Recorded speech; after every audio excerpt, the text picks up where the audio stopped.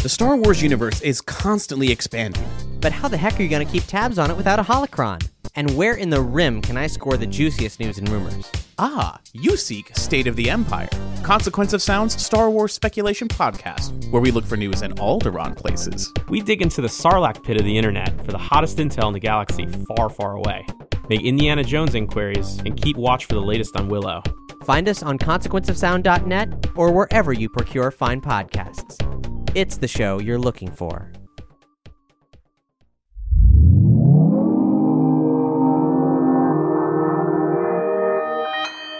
Consequence Podcast Network. Hello and welcome to episode 1 of season 2 of Discography. I'm your host, Mark with a C. I'm not only a lifelong record geek and not only the host of this here show on the Consequence Podcast Network, but I've also been releasing lo-fi pop records independently for nearly 20 years now. Discography is a show where we look at a great artist through the lens of only their canon albums of first release material to see who they really are and how it all stacks up. Discography aims to educate and inform those listeners who really want to know. All opinions are that of the person that said them, because everything is subjective. Oh, I'm so excited to be back here for Season 2. Thank you all so much for your correspondence, for your love, for all the guesses, trying to figure out who the next artist we talk about here on Discography is, and wonder no more. This season's all about Janet Jackson. That's right, Janet Jackson, singer, songwriter, dancer, actress, a household name, one of the biggest stars that the Western world has ever known, and though she's sold over 100 million records worldwide, very few have really poured through her canonical albums to see how they stack up on their own.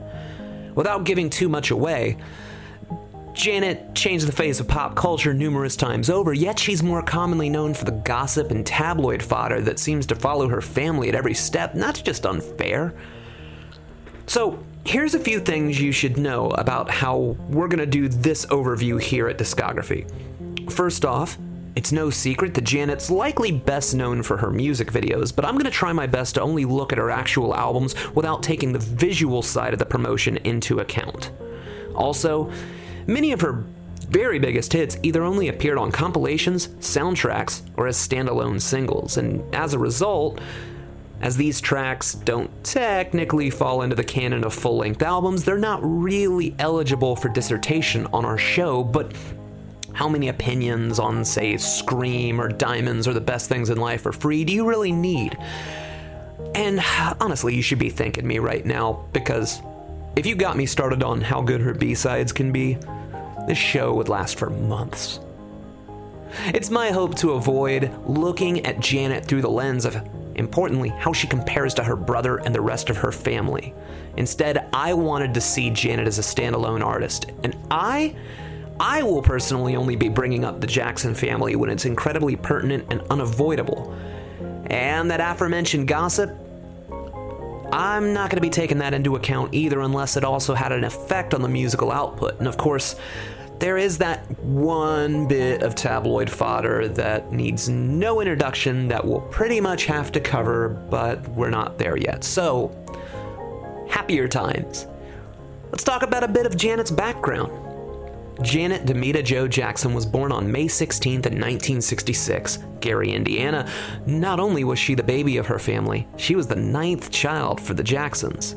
The Jacksons were noteworthy because all the male children in the family were in a very, very popular singing group. They need no introduction. Yet one of her first career choices was to be a horse jockey. Yet, her first on-stage appearance was in 1974 during the Jackson 5 Family Show in Las Vegas. And that show and her appearance on it was successful enough to get retooled into a variety show on ABC television, and audiences just loved little Janet. Though that show only lasted 2 seasons, it was the first show of its kind completely propelled by a black family, and the importance of that really should not go unsaid, understated, or undersold. Janet was so immediately beloved, especially by Norman Lear, that by 1977, she'd been hired as the beloved Penny on Good Times, giving the dynamite J.J. Walker quite the run for his money in the popularity department. She also made it to shows like A New Kind of Family, and eventually landed the role of Todd Bridges' girlfriend on Different Strokes. Eventually did the show Fame against her will, and she was kind of unsure what she wanted to do with her life in general, you know, as most of us are in our mid-teens. Her first duet was with her brother Randy, and she'd also sing backup vocals on her brother's smash hit album called Off the Wall, not to mention a few of LaToya's tracks too. Now, everything you just heard me tell you. Attention please. Again, everything you just heard me tell you. That is all shit that I had to research. In fact, Janet was so omnipresent in American culture that I never felt the need to really dive into her catalog and her story. It was everywhere. Why would I need to study it? I first heard of Janet from the strains of a cheap cassette dub of her album Control being played by another kid who lived in my house while that album was current. That's like 1986. But despite those songs that you sort of hear everywhere you go, I admittedly didn't really know all that much. I'd pick up the occasional record here and there when I could, eventually getting the whole vinyl collection for my wife. See, my wife's a dancer and an aerialist, and it's safe to say that Janet was one of her biggest inspirations and influences. But to actually pour through each disc, analyze it, see if it stays crunchy and milk and all that, well, I never did that. Not even a little bit. Until we began prep on this season of discography. Folks, I want to make this perfectly clear to you. I came into Janet Jackson's discography of albums completely green and wet behind the ears for this season. It occurred to me that since about 75% of my opinions about Janet's records are things I'd only recently taken in for the first time, I wouldn't have much of a chance to allow these albums to even try to stand the test of time. This makes me relatively impartial, but I thought it would also be fair to have a lifelong Jacksons fanatic on the show with me, not to mention a voice from the black community, so we could also see how this came across to someone who pretty much grew up with the Jacksons and Janet all the time. So you got me, the newbie, and you got my guest that'll be popping in from time to time. And dear guest, how'd you like to introduce yourself? Hey everybody, I'm Chris LeBrain. I am a musician, a DJ, and I also am the leader of a band called Chris LeBrain's Campaign. Girl, it must be a dream. It must be all in my head. It seems I'm strung out on a mental health affair. And I'm also a member of a band called Universal Funk Orchestra. Now, when you say DJ, you're not talking about club DJ. I mean, you are one of the last bastions that's still spinning the records on the airwaves. Indeed. I am a radio DJ. I am not a club DJ or anything of the sort. Is that WPRK? WPRK, located at Rollins College in Winter Park, Florida. Beautiful Winter Park, where you cannot speed. They will absolutely take you out. Absolutely. Chris, for those who just finished the Frank Zappa season of discography and they're like, really, you jumped from Frank Zappa, one of the most obtuse musicians, composers of all time, to Janet Jackson, who's kind of ever-present. Why? I feel that people don't really realize just how woven into the social fabric Janet is. What do you say to someone who doesn't get just how big Janet was? I mean, how big is Janet? How big is big for Janet? Take it like this, people. Whatever era you're from, even if you're from my era, you get to go ahead and play along. But if you're not from my era, which is roughly 1980 on down, hear us out. Imagine you're born in 1980, so all you know is 80s. Like, a lot of people will have the whole 80s guys because they were old enough to remember it in a time before it and a time after it. Imagine this is the world you are plopped into, the crazy 80s or whatever. As a child growing up, I only had a few heroes. Prince, Michael Jackson, maybe Pee Wee Herman on a good day, Weird Al, you know, and of course, Janet Jackson. Now, where does Janet Jackson fit in with all those people? She was just as big as them, but younger. She was more relatable. It was almost like Janet Jackson could have been somebody my brother went to high school with. She was so big at one point in the mid-80s. It was like, you know, everybody talks about Whitney Houston. You talk about your Mariah Careys or whatever. Yeah, those people were huge, but at one point Janet had topped them all. Like, I think it might have been her and Whitney might have vied for the top spot at one point as like that one R&B female artist. Like, Janet was so woven into the fabric. I mean, even if you think about popular culture, if you think about a movie like Friday, where the girl on the phone with Smokey mentions that she thinks she looks like Janet Jackson, you know, so she's in the lexicon of not only black culture, but pop culture, because, you know, with the dancing from Control, like doing the snake and all these other dances and stuff, you know, all us kids ate that up, and you would think of Janet Jackson when you would do those things. She had catchphrases, she had the albums, she had the visuals and everything, and she happened to be the baby sister to the biggest pop star on the planet. What I think isn't paid nearly enough attention to is that she was actually outdoing Michael at times. Indeed. Now, if we're talking a pure end of game numbers deal, no. Oh yeah, no. But when you want to talk about competitive spirit, there were no two people more competitive. Like, most people think, oh, well, you know, Michael's really competitive, and everybody brings up the Prince Michael Jackson beef, like they were competitive against each other. Sort of. Michael was doing his thing. He was striving to just be number one. He was almost just competing with himself to be the top of the moon, you know. Whereas Prince, he said in interviews, he thought he wasn't even trying to be like, he was trying to best not his contemporaries, but people that he loved in his head or whatever. Like, you know, he's trying to be the next Miles Davis, who wasn't in his wheelhouse of, yeah, you know. Not necessarily who you think of as Prince's contemporary. Yeah, exactly. Not his contemporary. So, you know, he wasn't thinking of who's the next guy on my level that I'm trying to best. He was trying to, so these two people are off on their own world. The only difference is Michael lives in a house with a person who is just as ambitious as him and has told him at points, maybe one day I'll beat one of your records. And, you know, he would laugh it off. And she honestly was trying. She desperately, I wouldn't say desperately, because that makes it seem like she was reaching. She, on her own terms, was trying to best Michael. And a lot of times, like, you know, post Bad, I think with Rhythm Nation, she kind of got him. You know? With Rhythm Nation, she actually did break some records, 7 top 10 singles, which ended up beating what he had for Thriller. Yeah. So there was a year where she was actually bigger than Michael. I feel like Janet doesn't get respect enough for laying the groundwork for almost everything that happened in big pop culture. Almost. Yeah, no, I mean, she gets a bad rap based on, of course, Nipplegate, but in addition to that, the family she comes from. There is so tabloid-like in the Jackson family that shit always has overshadowed the talent in the family to an extent. Imagine just being able to praise Michael Jackson on all the talent and leave out, like, all the bullshit. Like, that's a different scope of how you look at him, you know? And it's the same way with that entire family. And you can kind of do that with Janet because she's so relentlessly private, too. Indeed. She seems on the surface to be the, like, most troublous one this side of Tito. You know what I mean? Like, Tito don't mess with nobody, nobody messes with Tito.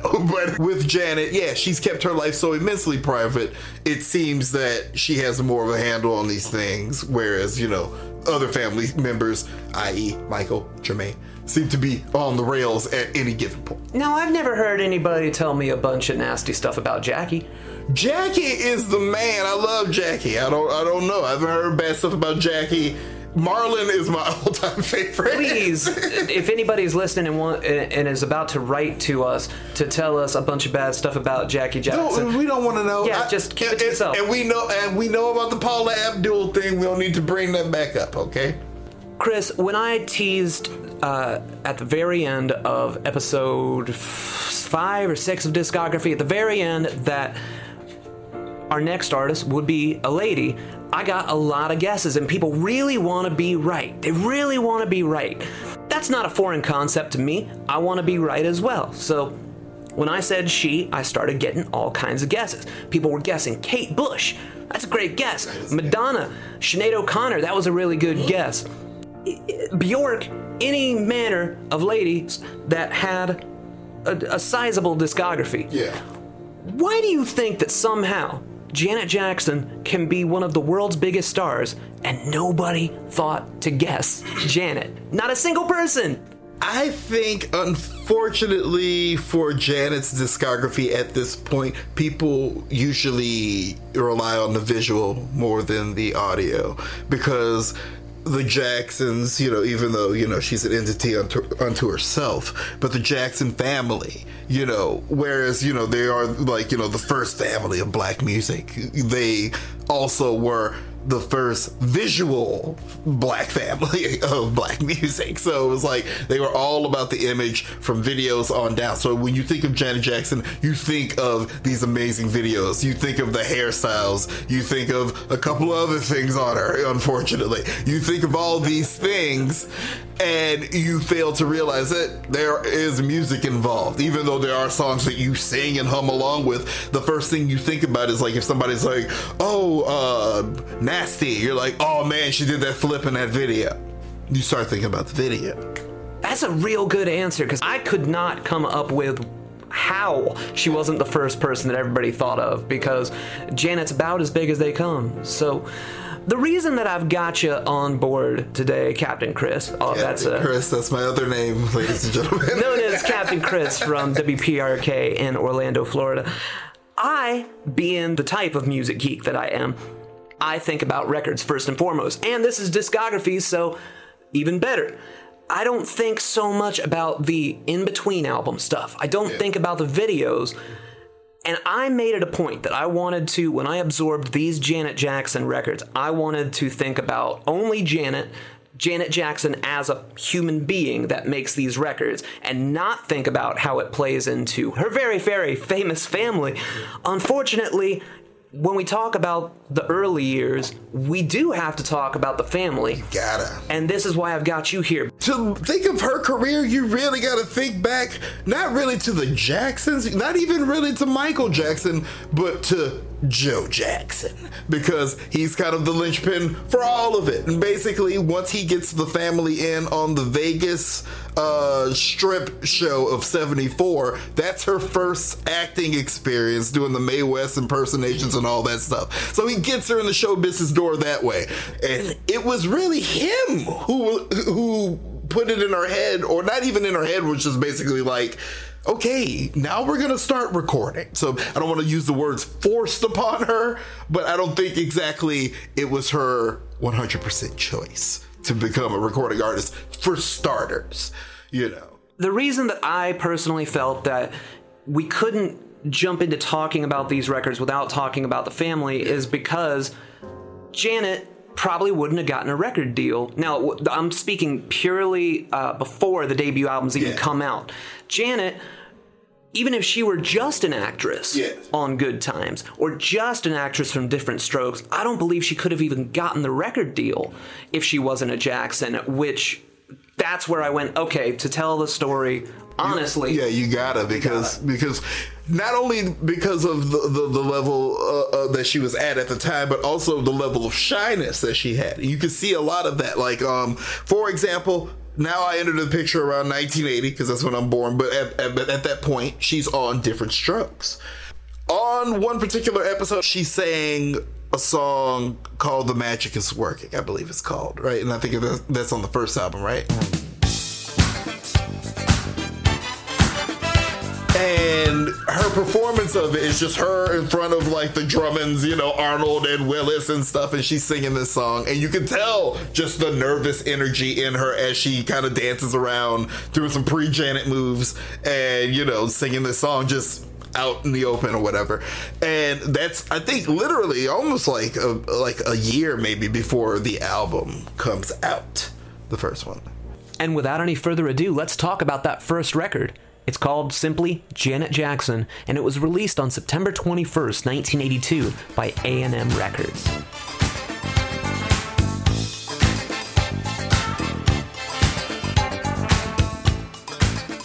She'd had her first TV appearance around 1977 on the Jacksons TV show. She was Penny on the heavily popular TV show Good Times, and her brother had just knocked things out of the park with Off the Wall. So her dad, Joe Jackson, suggested, hey, you might want to look into music as a job. And probably pressured her into doing so, while Janet wasn't even sure if she wanted to do such a thing with her life.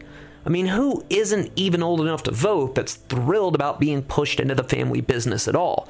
And celebrities weren't strangers to vanity albums, so getting much success out of an album that arose due to a mixture of nepotism and cashing in, well, it'd have to be pretty stunning to make you forget about how it came into existence. And the results? Well, you've seen it in cutout bins for years. The cover is the extreme close-up of Janet's teenage face in a swimming pool with a few flowers floating near her for good measure. This is an album that looks exactly like it sounds, and it's really up to the listener if that's a good or bad thing. Her first name ain't Baby, but if you're nasty and looking for Miss Jackson, you're not gonna find it on this album, which feels like, I don't know, this record feels like it could have been drummed up for any star of television at the time, had their vocals slapped on top, and the results wouldn't be that much different. And Janet is a great vocalist. There's no way to argue that, but hitting all the right notes is the way of the walk on this debut. Rather than sounding confident or terribly distinctive, it just sounds right. Like, okay, yeah, you hit the note and then you move on. Heck, it might be a good thing that Janet lost the battle to keep her last name off the cover, fearing that the album wouldn't have been judged on its own merits, and the nepotism actually might have helped here. Okay, Record Geek talk. First off, the digital masters are wildly different than the LP. At first, I was just playing the LP version that I'd bought for my wife, the Janet Completist, and when I'd play this on the go through Spotify, I found that, for example, the opening Say You Do had at least an extra minute at the beginning, whereas the vinyl just sort of kicks right into the tune.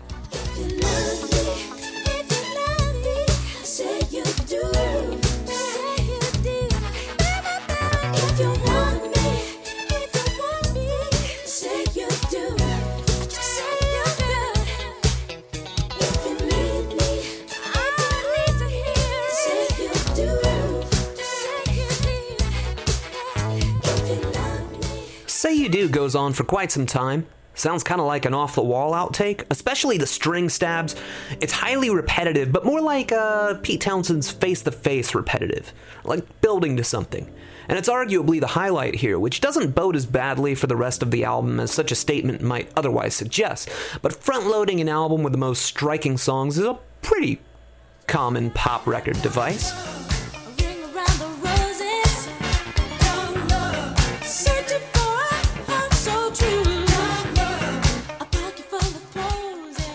Young Love takes the repetition to rather grating extremes. And it's not bad, but it hammers home the repeated refrain until it goes far past earworm territory into something almost like, "You will remember this song!"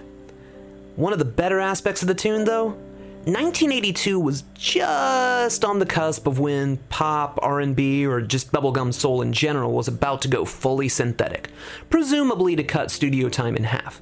Unfortunately, with the loss of these real live horns and bass guitars that would follow, a good portion of that bubblegum soul from this era can sound a bit interchangeable, and Janet skirts that with real live brass instruments popping in to keep the song out of, I don't know, like soul meets Kraftwerk, if that's a thing. I mean, this song is really repetitive.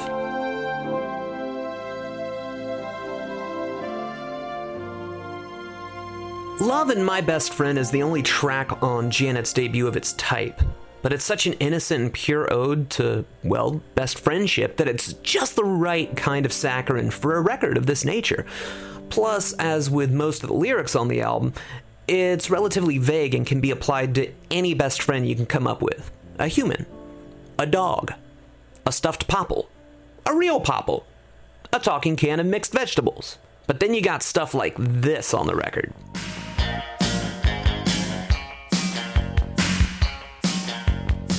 That's a bit of Come Give Your Love to Me, which kicks off with a pretty striking electric guitar that's bordering on reminiscent of the mid-80s B-52's guitar sounds.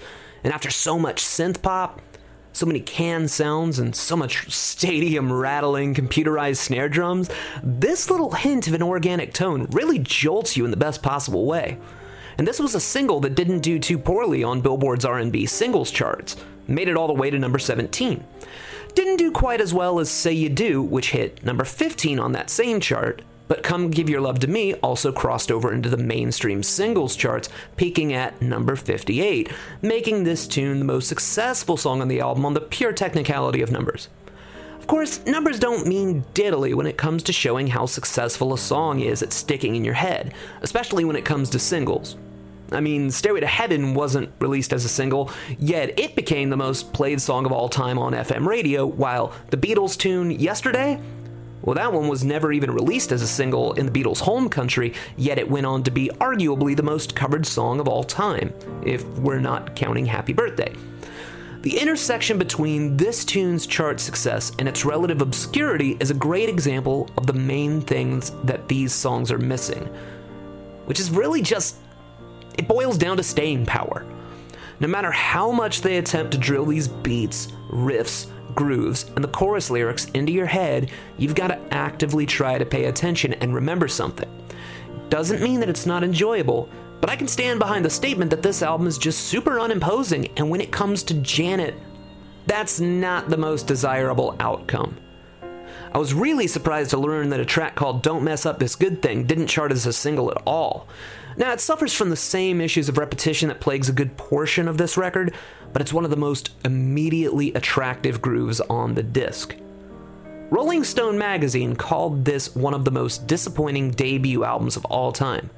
But it's worth remembering that Janet Jackson's debut came out at a time where you could have a few records that didn't set the charts on fire while you found your feet. And it's a good thing, too. If Janet's musical career was going to live or die based on just this album alone, it's safe to say that this season of discography wouldn't exist at all. It's sunny, it's on the nose, and Janet Jackson's first record is only part of the prequel.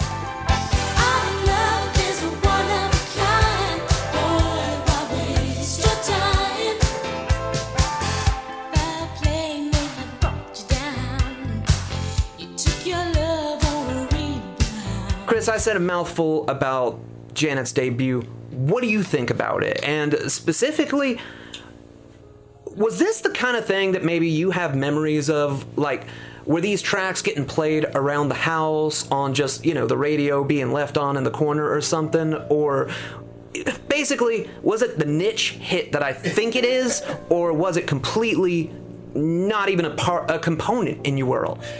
I wouldn't say that it was a major component in our world based on the fact that being 2 years old didn't have much radio control.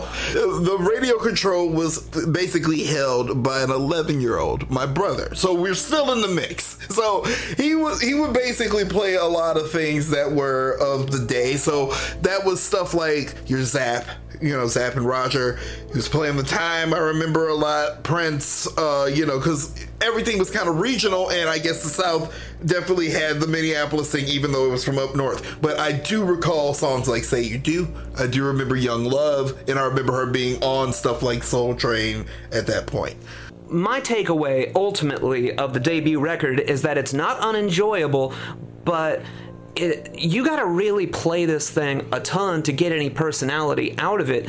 Now, that being said, this thing ends up on lists of most disappointing debut albums of all time and whatnot. Meanwhile, if you look at the actual numbers for what she did, she actually was quite successful, and she charted really well for an album I can't remember anything from. And it's one of those things where, I don't agree with that whole thing where they say, it's one of the worst albums. I don't think so, because of the fact that, first of all, she had no self-involvement, so that takes one thing out of it for me, meaning that, I don't think I could base it, on her. You can't be like, oh, you had the worst album, and you really had nothing to do with it other than sing it. And she didn't sing terrible. That's what I felt. I just think the material didn't suit her at her age, and the album fell flat on a couple of things. But there's some bangers like Don't Mess Up This Good Thing. That's a jam, dude. That's a total jam.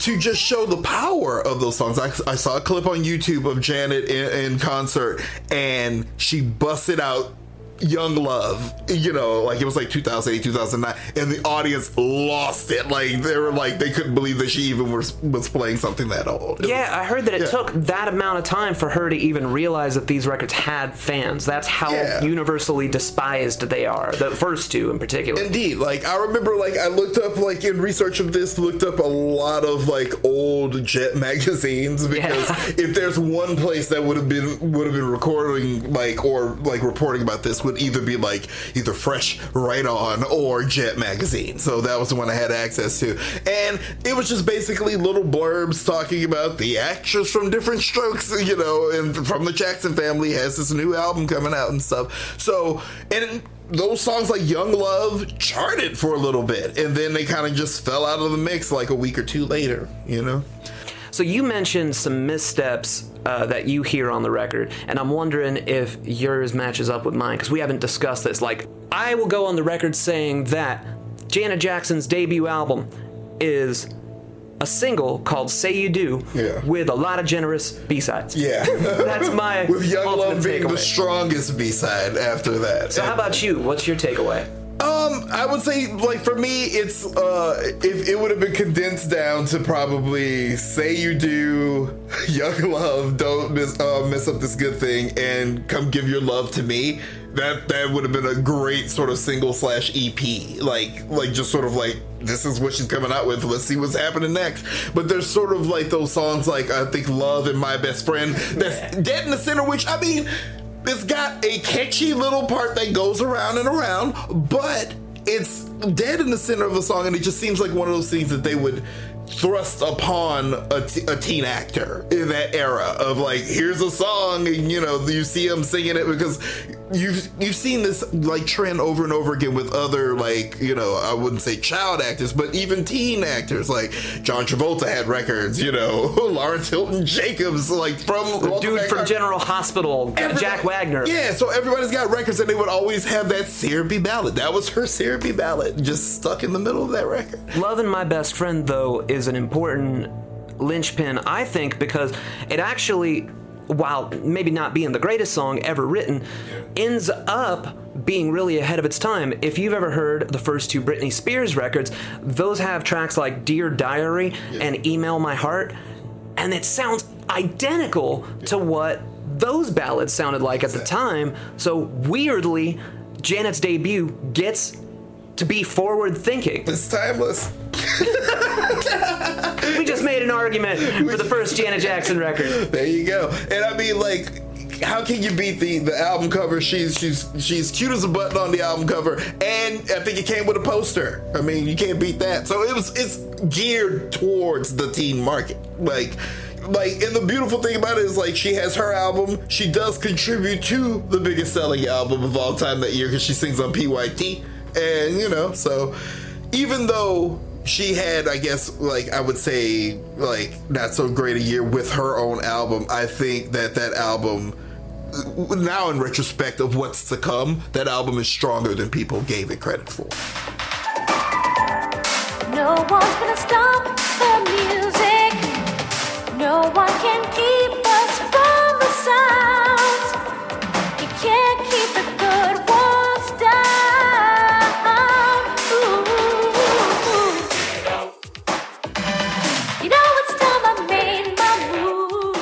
The second Janet Jackson record, Dream Street, was released on October 23rd of 1984, also on A&M Records.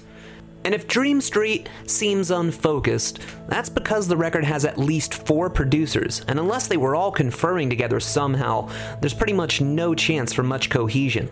Giorgio Moroder being on board or not, Dream Street has a larger amount of memorable moments than the debut, but that doesn't mean that it's not still a bit messy. It came out in a post-Thriller world, and there was no reason to think that Janet's time hadn't come. Though by 2003, Dream Street had only sold around 40,000 copies, and to put that into perspective for you, most albums by Yo La Tengo have sold around 6 times that amount at the very least, but that does not mean that there are not joys to be found all over Dream Street.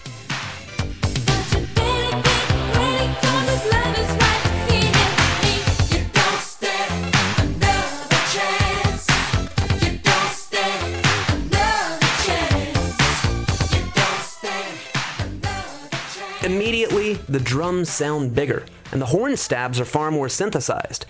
Janet sounds like she's singing with a bit more conviction on the opening Don't Stand Another Chance. In fact, there's probably more going on compositionally in that opening track than nearly the entirety of her debut combined, and that's not to diminish the debut, but rather said to accentuate how much Janet is growing already, even if she isn't behind the wheel creatively.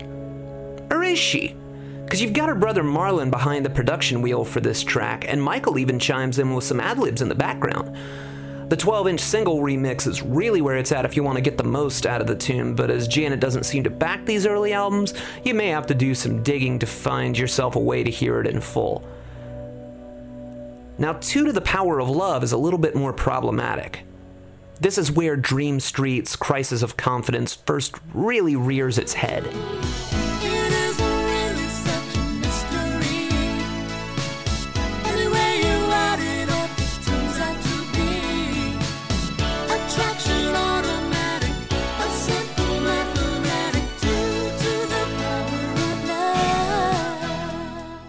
Now, she's doing a duet with Cliff Richards, and Cliff wasn't and isn't a household name in the United States, but he was absolutely revered for a time in the United Kingdom, which should have ensured at least a little bit of success, even if it was just vicarious curiosity, and it's pleasant, adult, contemporary stuff. But communication, this one's cool.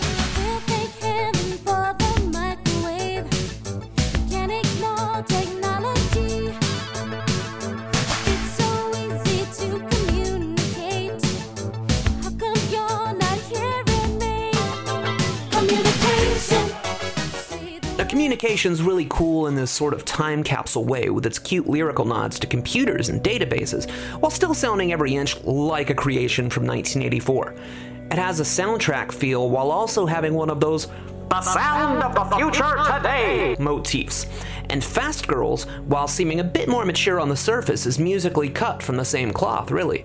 But on the flip side, Pretty Boy has some soon-to-be known as classic Janet vocal harmonies that permeate the track. But it doesn't have a memorable enough hook to hang its proverbial hat on. Meanwhile, the outro has a pretty cool synth solo while Janet chants, "Play that funky horn."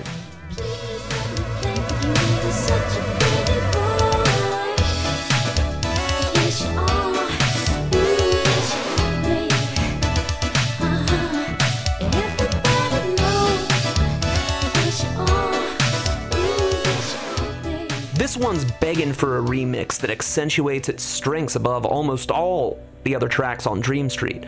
Overall, it's not a terribly far cry from, say, When I Think of You, but it's definitely less refined, and it hardly needs to be nearly 7 minutes in length. Janet appears on the cover of Dream Street leaning on a pink motorcycle's headlight. It's either supposed to make her look a little bit dangerous, or it's a fairly coy pun on Fast Girls, the second single from the album. Oddly, though nothing regarding this album went down as a blockbuster, some stations around Michigan and in Ohio started playing Fast Girls of their own volition, and folks that grew up on urban radio in those eras remember it being every bit as big of some of what was to come. Isn't regionality wild? And that all happened because DJs could make judgment calls on what their audience might like to hear. I miss those days. Thanks, Telecommunications Act of 1996. Anyways, Dream Street. To me, alright, I know this is going to be kind of an insane comparison, but I'll show my work. To me, it sounds a lot like the Elm Street Group, which was a group made up in the late 80s to cash in on the Nightmare on Elm Street craze. It was this faceless group of studio musicians that mostly covered 60s tunes like In the Midnight Hour and Do the Freddy, with Robert Englund occasionally popping in to yell a little bit like Freddy Krueger. Hear the happy feet dancing to the beat of the Freddy. Put a guy in front, make a line in back, then you're ready. Pick your feet up, swing your arms up to... I mean, come on, please tell me you hear it as well, right? I'm not alone in this.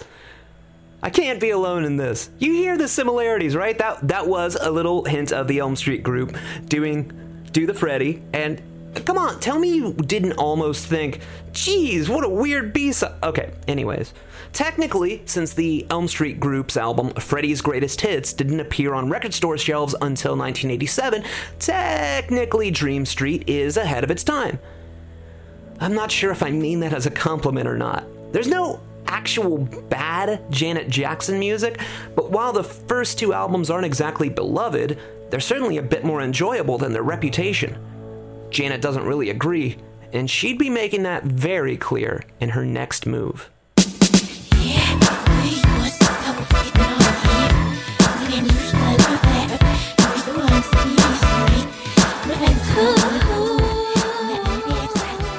Dream Street, not even as beloved as the debut. I see Dream Street getting knocked way more than the debut, even though Janet's debut is usually considered to... It's got the reputation of being the worst, but in actuality, Dream Street seems to really get hated on. Yeah. What's your takeaway? My takeaway on Dream Street, I remember that more than the first album, from my childhood, because of the video for Dream Street. And now she's on Fame, as I recall. In a world full of fantasies, reality depends. It's about the fiction, the outspoken for the horror. Dream Street. Yeah, that album was, in comparison to the first one, in my opinion, weaker than the first one. It was almost like too many producers kind of spoiled that broth going on right there, because you got Marlon Jackson producing something, you got Jesse Johnson producing stuff, you got a myriad of other producers. Everybody's got their hand in the pot and is giving her this kind of unfocused sound. Not that the first album was so focused, but at least almost there was sort of a weird cohesiveness to the teeny bopness of it all. Now she's a little bit older, and then this album sort of just has almost trendy of the day sort of things. It's got the drum machine everybody's using, it's got that the synth pads that everybody's using, but at the same time the material ceases to be as interesting as the first. So I feel like one of the biggest strengths of the debut, we all know that there was that changeover where if you did soul or funk, people started cutting corners, and instead of doing that live drum kit, that live bass, they would do it synth. And this really changed the feel of everything. While, I get it, who doesn't want to play with a new toy instrumentally? But it's my belief that had they produced Dream Street as organically as they did the first one, the material would have been better for it. But then I think about a song that's actually got some live stuff, like that duet with Cliff Richard. And then I go, oh no, maybe not. So, what do you think? Do you like it more for being more synthesized? I understand it for being more synthesized. It seems like, that it's 1984. That's what you should be doing. Only based on the fact that as a child, that's all I was hearing in 1984. And you got to remember, but in 1984, it was just Jackson Central up until about late summer when it became Prince Central. But from 83 to summer 84, it's Jackson Central, meaning Michael Jackson has done the whole Thriller deal. The Victory Tour is just about to happen. Reby Jackson has Centipede. Centipede's such a jam, too. I will not hear anybody say such a good jam. I will fight somebody about Centipede. LaToya Jackson has Heart Don't Lie. The fact is, all the Jackson siblings have now put out albums in some form in 1984, including Michael Jackson being on the Victory album a little bit, singing on Rockwell, Somebody's Watching Me. So the Jacksons are inundating America and beyond, and Janet Jackson has Dream Street, which is and it's the weakest effort, unfortunately, even behind Heart Don't Lie, which I remember being a little bit higher in esteem than Dream Street, which, in retrospect is a little crazy. But when you put it by those terms. When you put it by those terms, thinking about the trajectory of what we would know later. I'm just saying, at the time, it seemed totally plausible. All I know is that album, like, definitely, I don't recall it around my house much. I do remember the videos and stuff. That's really where the image starts to come in. I remember she's a girl from Fame, and she sometimes sings, you know, and the rest of her family, super, super famous. Yeah. Do you got a particular, like, Chris's pick, the jam from Dream Street, like the one that you're like, at least this song's on the record? Like, for me, it's Don't Stand Another Chance. It's the first single. Like, that is the strongest effort on the record to me.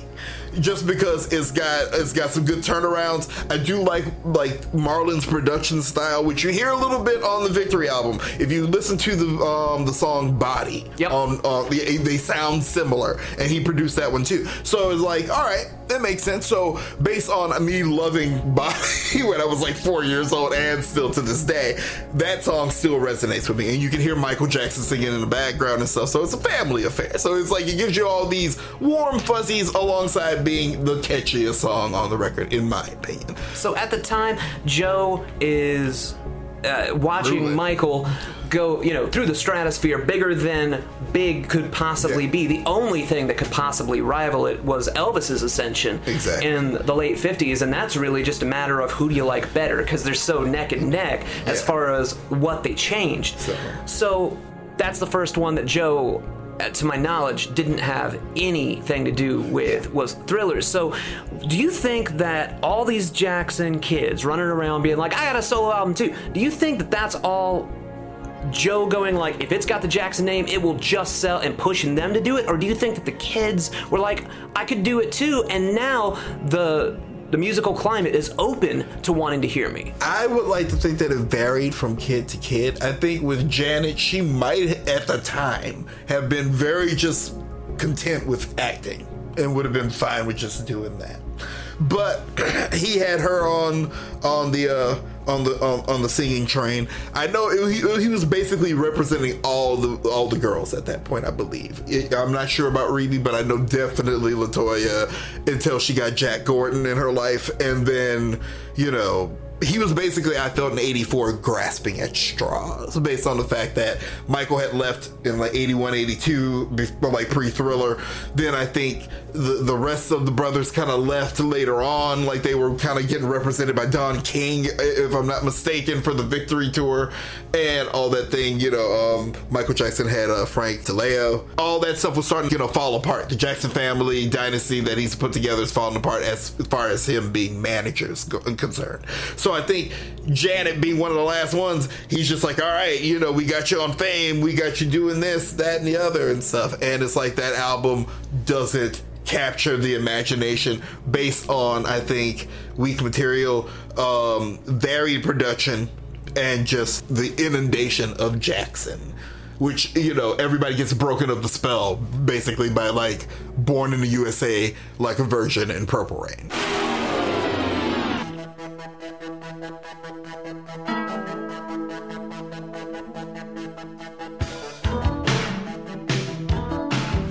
What you're hearing in the background there, this is a little bit of a B-side from the Dream Street era, and this is why I said, really, don't get me started on the B-sides. So, are you having a good time?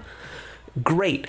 I want other people to have that good time that you are having. Share the good time. If you are enjoying this episode, please tell your friends about it. You got a friend who's way into Janet Jackson or the Jackson family in general? Please tell them all about this season of discography. Also, maybe you know a friend who's super into Frank Zappa. We reviewed most of his catalog as one song in the last season.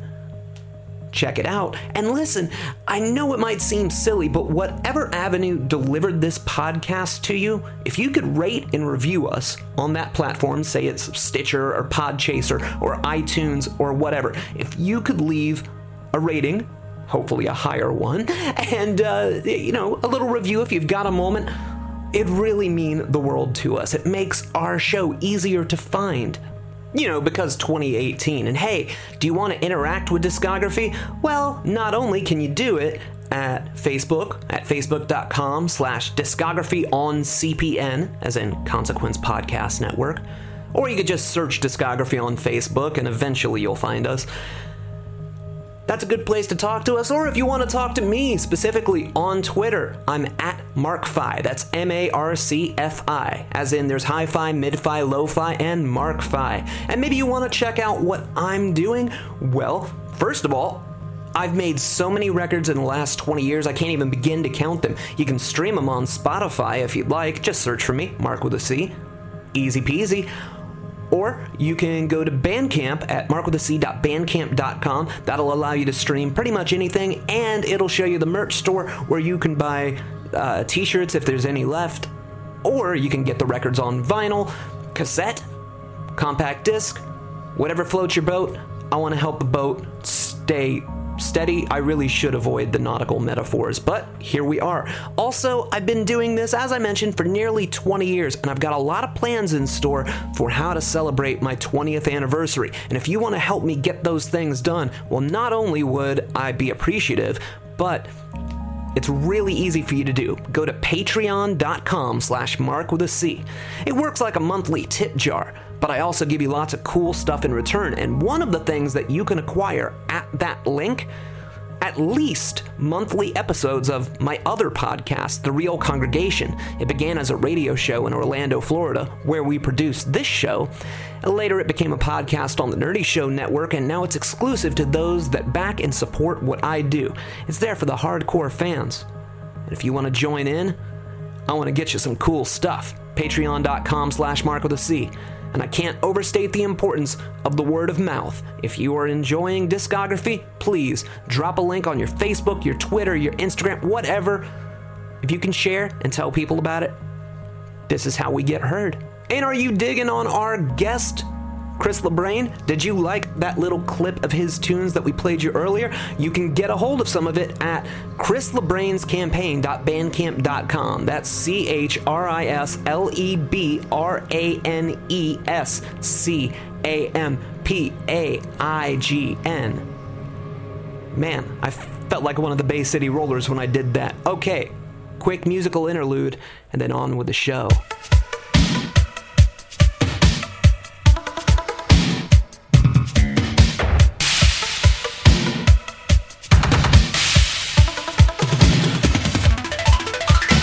Remember when I said don't get me started on the B-sides? That little clip you just heard is part of a song called Start Anew, which was recorded during the Dream Street sessions, but that didn't make the record, and it completely boggles my mind, and that's why we can't get started on the B-sides. But it is important that we talk about Control, which was released in February of 1986 on A&M Records. And I think Janet needs to introduce this one for you. This is a story about control. My control. Control of what I say, control of what I do. And this time I'm gonna do it my way. I hope you enjoy this as much as I do. Are we ready? I am. 'Cause it's all about control. And I've got lots of it. If you were just listening to Janet Jackson's discography straight through without context, if you'd somehow walked in blind, if you didn't know she was a television star that was reluctant to have a recording career, if you didn't know that she had famous relatives, and if you didn't know that there was a massive sea change in the back end of who was actually producing this album, you'd still be able to tell that there's a newfound confidence on the aptly named Control. After Dream Street, Janet ran off and eloped with James DeBarge, which ultimately didn't go terribly well. I'd expound on that, but I'm going to try really hard to avoid the gossipy aspects of her life, except where it's completely unavoidable. Otherwise, I'd be sitting here for the next 20 minutes telling you all about this rumor I heard on a DVD called Janet Jackson Exposed about how Janet had a secret love child around this period. Yeah, whatever. I'm not touching that with a 10-foot pole. But you can't really talk about Control without mentioning that her father, Janet's father, Joe Jackson, was running her life, and she decided to fire him, get a new manager by the name of John McClain, and have her next album mostly produced by Prince proteges Jimmy Jam and Terry Lewis. In fact, Joe Jackson had one request, and that's that the pair had to promise that they wouldn't let her sound anything like Prince. The drama with leaving her father behind, you can't really avoid it. And Janet doesn't shy away from it. Hell, the first line she sings on the opening cut, on the title track, they're about getting out from underneath her father's thumb. When I was 17, I did what people told me. I did what my father said and let my mother mold me. But that was long ago. I'm in. Never gone. She sounds self-assured, focused. The music is still predominantly synth-based R&B, but it's sharp with unexpected key changes and sound effects and more hooks than an illegal ice fishing ring. All you need to know is really in that first song, her first truly great achievement, an undeniable classic. Control's one of those albums that's so ever-present and so full of hit singles that it's hard to talk about it as if you, the listener, are only learning about it right now for the first time. That'd be condescending as hell. Come on, you're here. There is no chance you stumbled in to the Janet Jackson season of discography and you weren't fully aware of the songs and vibes on Control. Like, who among us haven't heard the character-defining song Nasty? You know, the one with this line? No, my first name ain't Baby, it's Janet. Miss Jackson if you're nasty. It's like it takes everything from Dream Street's Fast Girls and Pretty Boys, betters it by a country mile, marries it to a funkier beat than we've heard yet from Janet, and hangs its hat on a killer descending synth riff. Janet's not just in Control, she's even doing a bit of foreshadowing of where we'll end up around the Velvet Rope, but I am getting way ahead of myself. In the mid-'80s, Madonna was still a few years away from the empowering lyrics of Express Yourself, so when Janet demands respect and that the object of her affection constantly makes an effort on a track like the sassy classic, What Have You Done For Me Lately, there was simply nothing else like it on pop radio at the time. And it was a well-received message, reaching number 4 on the Billboard pop charts and number 1 on the R&B charts. This one was inescapable at the time, and not just for the attitude that resonated with millions of people, but because it's just a fucking great pop song, just like everything else found on Control. You've done for me lately.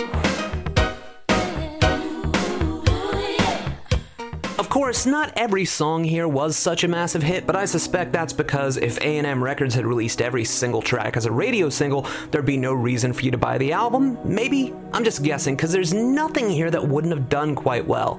I mean, the angular You Can Be Mine would have done just as well at sticking out and dominating the airwaves of 1986, but they can't all be singles, right? And You Can Be Mine is just as important in Janet's development as the prior tunes I mentioned. Because on the first few albums, Janet had this air of, well, I'll love you if you'll let me.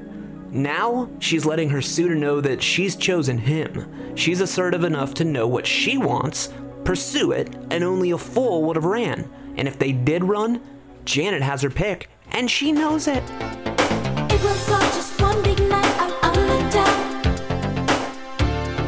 Riding in your limousine. We turn right and I say wrong, which brings us to a stop. As the light is changing. While The Pleasure Principle was another big tune at the time, complete with an iconic video full of, what else? Janet practicing her dance moves, and its lyrics continue the theme of independence and having the courage to go after the things that please you rather than doing whatever would please those around you. It's actually the song that harkens back in tone most to those first two albums musically, and this is likely due to it being the only song on the record not produced by Jamin Lewis and rather being brought to life by the keyboardist of the time, yet another Prince protege. It's no slouch and another deserved classic, yet it's pretty much the only thing here that gives the impression that Janet ever had a fondness for the musicality and production of the debut and Dream Street. It's leaps and bounds away from those songs, but it's good to have that link to the roots when you're taking in her catalog chronologically. And ditto for He Doesn't Even Know I'm Alive, which is a killer tune for, like roller skating rinks at the time, I'm sure, but it's a bit reminiscent of those first two albums in the best possible way. It bests all that we've previously heard before Control, and proves that Janet had really figured out how to own that style. And her need to move on wasn't just personal, but she needed to grow as an artist. And when you hear some of her high notes in this track, she shows off a vocal range that had only been hinted at before now.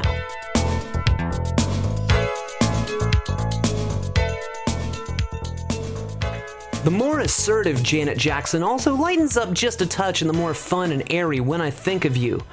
It's one of those tunes you're most likely to hear in, say, a Walgreens nowadays. So Janet's certainly having the last laugh, but man, that intro, that bass line, how does this one not scream instant classic? When I think of you, baby, all I think about is our love. So in love, so in love, so in love.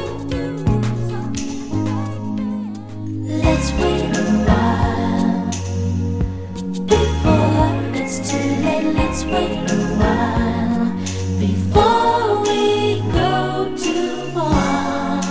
The ballad Let's Wait a While is very much of its time, not just because of those super 80s sounding synths, but also, look, this might be lost on younger listeners, but HIV and AIDS wasn't terribly understood at the time. Nevertheless, AIDS was in nearly every news broadcast, and after the rather promiscuous and swinging 1970s America, a song emphasizing and promoting sexual abstinence was the most 1986 thing that ever 1986'd.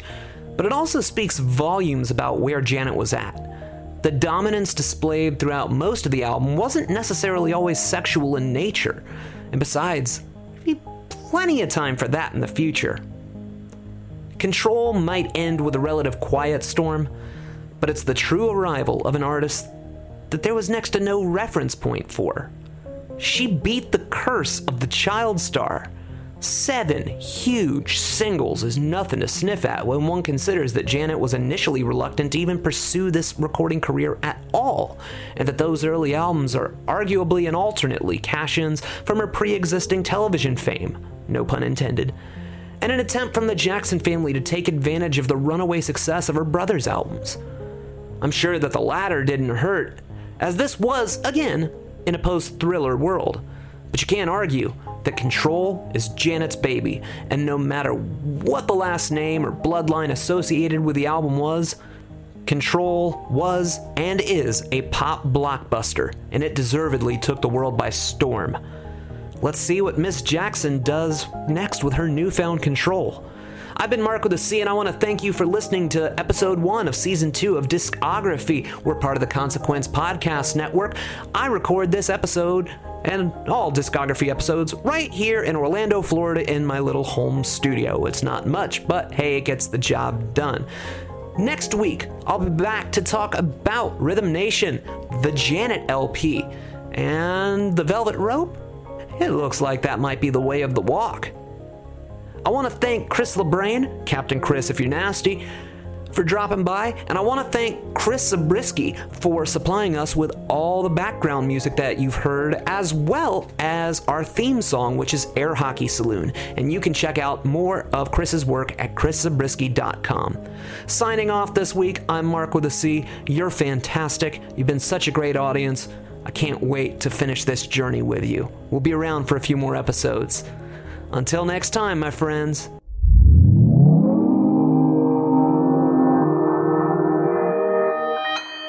Consequence Podcast Network.